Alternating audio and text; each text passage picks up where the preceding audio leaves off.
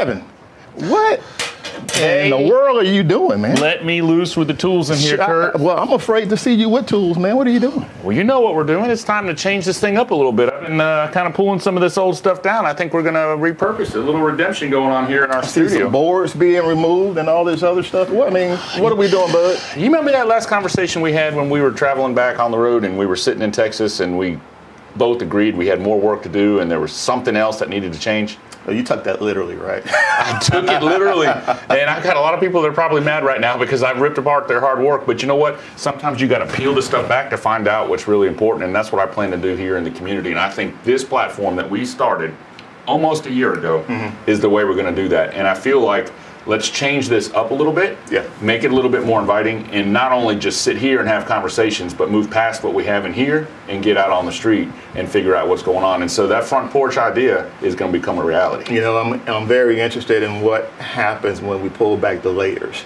I mean, hopefully you didn't find anything scary back there, right? I don't know. I found a notebook with your name on it. I'm going to read through it later. Leave that alone, right? but in reality, I'm right. You're right. I think we have to pull back the layers. We have to look at what are the problems and how do we address those problems.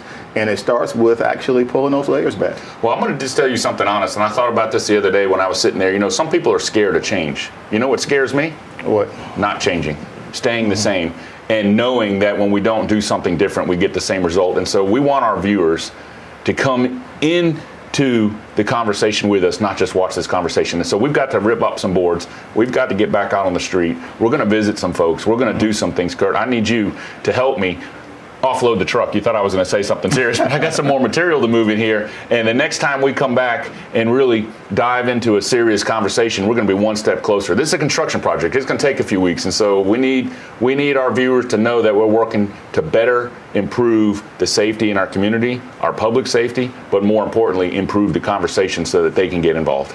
So the help that we're asking for out there, we're going to ask for the same help in here too, right? That's absolutely correct. Sam, I'm going to ask you to help me out with that. So I'm so excited, but hey, I'd love to sit and talk some more, but you know what? That drill doesn't work itself, Kurt. You're right. I need to change clutch, right? No, I don't need you touching any of the power equipment, but I can tell you this much: we are definitely going to bring a deeper conversation. And the work that we have to do is not just on the walls in here, but it's on our hearts and our spirit and what we bring to the street. Right. And I'm super excited about it, and I cannot wait to the next step moving forward, because this is a project, but I'm willing to take this project on. Are you with me? Let's make it happen, man. I'm excited. I can't wait to see you guys soon. Thanks for tuning in.